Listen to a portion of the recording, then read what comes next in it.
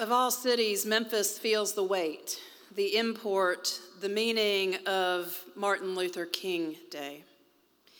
Even today, Memphis carries the legacy of the strike and being the place where Martin Luther King Jr.'s earthly life ended on the balcony of the Lorraine Hotel.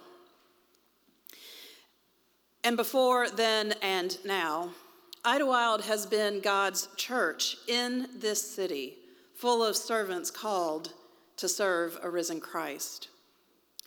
We have older congregants who remember that dying day in April of 1968 and the power of the fear which made everything seem exceedingly fragile. We have teenagers in our congregation who have interviewed the likes of the Reverend Billy Kyles, who was there with Martin Luther King.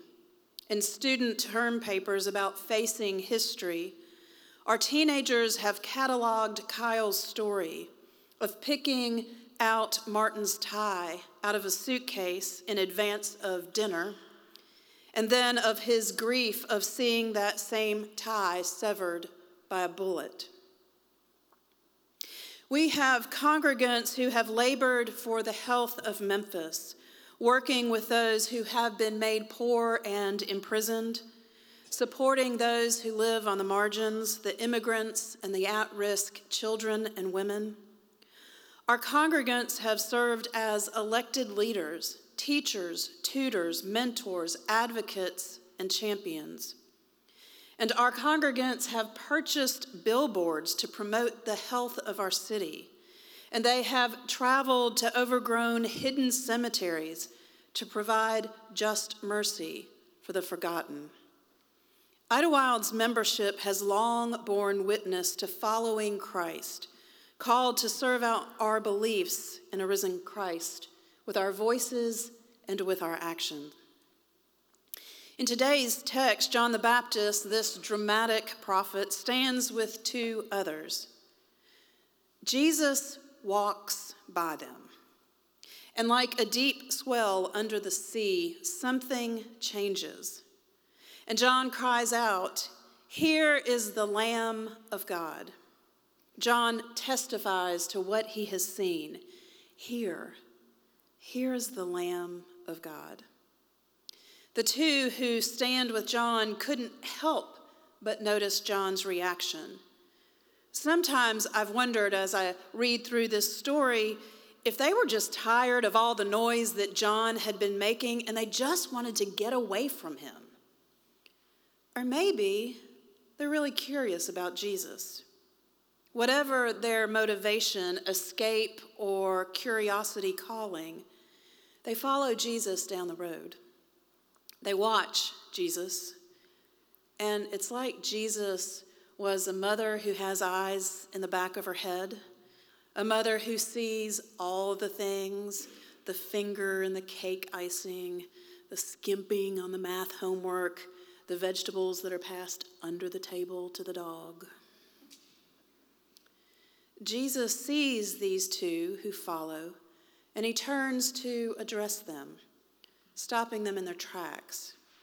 He asks, "What are you looking for?" And the Greek there is better translated, "What are you seeking?" That's a life question, isn't it? What are you seeking? These two, they don't have an answer, only a question. "Teacher," they ask, "where do you stay?" Like all of us, awkward in many places, and particularly when we're overwhelmed, they ask a rather perfunctory question. Where do you stay? These two ask Jesus about where he will set down his roots. And instead of naming a place, Jesus issues an invitation.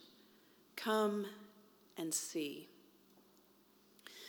Martin Luther King Jr. was not only a profound civil rights leader, but he was a young pastor with a strong grasp of how Scripture could lead to action and give confidence to speak truth to power. To a congregation in 1954 in Detroit, He said, like Jesus, "Come and see."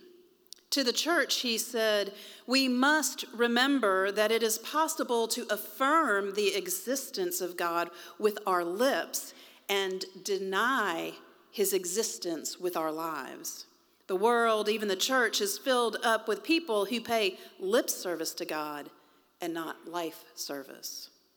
In this prophetic sermon, Rediscovering Lost Values, there was a call to that Detroit congregation to come and see what was before them in a particular time. Last weekend, we hosted a leadership retreat for the 3 classes of elders and deacons on Saturday. And as part of that retreat, 2 incoming leaders gave their faith statements. Faith journey statements are how our session examines new elders and deacons coming into the church. And faith journey statements are an individual's accounting of how they have come to follow Christ. One elder shared about traveling many miles to be baptized by his grandfather, and then throughout his life, weekly correspondence about God with his grandparent.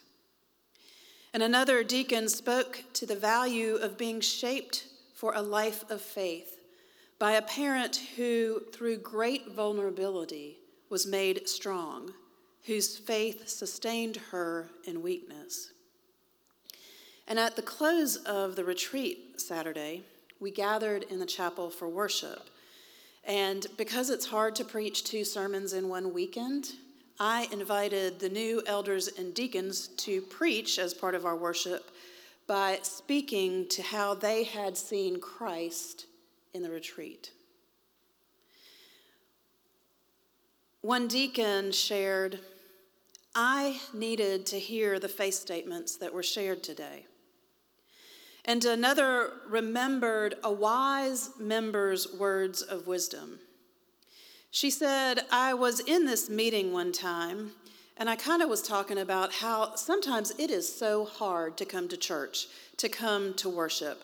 I could barter with myself. I really don't get anything out of it, so why am I going?" She vocalized this, "I don't really get anything out of worship sometimes, so why do I go?" And a wise member of the congregation replied, "Worship is really not about what you get out of it. Maybe God has invited you to be in church that day so someone else might come and see you and have their shape faith by you. God might need you to shape another person in what they see and hear from you." Wednesday evening at our session meeting, Amy Sharp, who's given me permission to share her story, gave her 3rd-year faith statement. So if you are an elder at Idlewild in your 3rd year, you testify to how your faith has been grown in your service as an elder. Amy opened our meeting telling the story about trying to decide about answering God's call to serve as an elder. Amy's mother-in-law is Mary Sharp, and her mother-in-law had told her, "When God's calling, you answer." Now, valuing her mother-in-law's advice, Amy was still on the fence.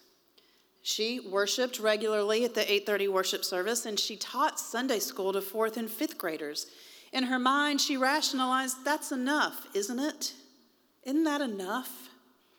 And then Christ asked Amy through another, "What are you seeking?" And Christ invited Amy to come and see. When our Jones building was under construction, everything happened in the 1928 building.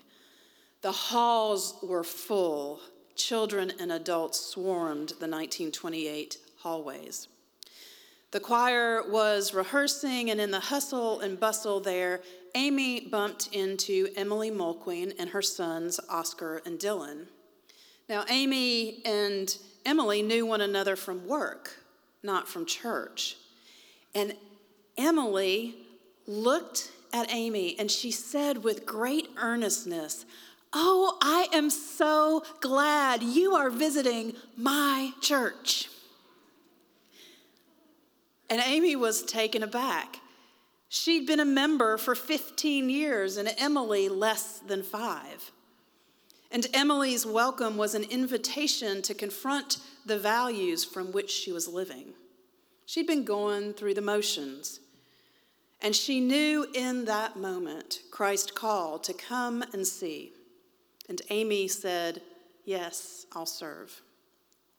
She said a real yes to hard, invested work with the self-sacrificing love of God, the forgiving and forever kind mercy of our Lord Jesus, and the most unpredictable but always true advocacy of the Holy Spirit. At the session meeting, I've been digging around let me reverse for just a minute. I've been digging around in the Idlewild archives. And at the session meeting, I brought the Idlewild evangelism brochure for the stewardship season of 1954. This was the same year that Martin Luther King was preaching in Detroit. On the cover, a picture of the wooden doors that have been removed and are now being stored until they find a new place. And then you open this gate fold and you see, "You are a part, do your part." And each fold on this evangelism stewardship brochure has a message about a part of Idlewild. Wallace Whitmer tells about the men of Idlewild. Will Johnson discusses the Sunday school. V.C. Austin reported for the diaconate, and W.C. Manley Jr. reported for the session. And in the middle, with the largest part of text, Swamp Jackson spoke about the changes going on at Idlewild. 2 changes specifically. The first, and I think we can hear an alleluia, amen. The first change was a capital change for the church. They put air conditioning in the sanctuary. Can I hear an amen? Amen.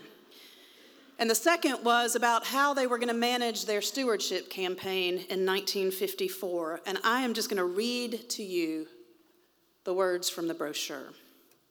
This year, no pledges will be made in the church service or by mail. A fellow member of Idlewild Presbyterian Church will call on each church family on Sunday, March 22nd, between 1 and 4 p.m.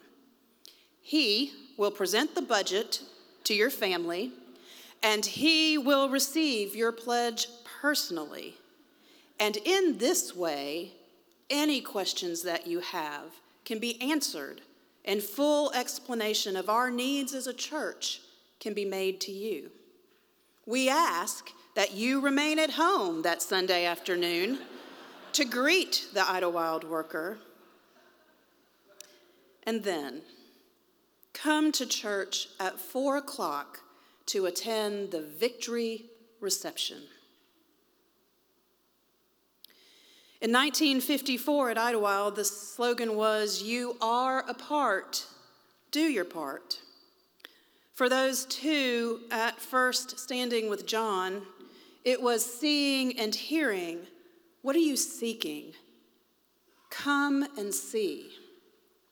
And their telling, I believe, brings us to today.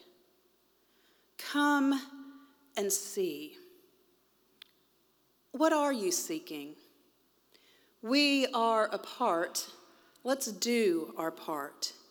And if we're like them, we might find ourselves together at 4 o'clock.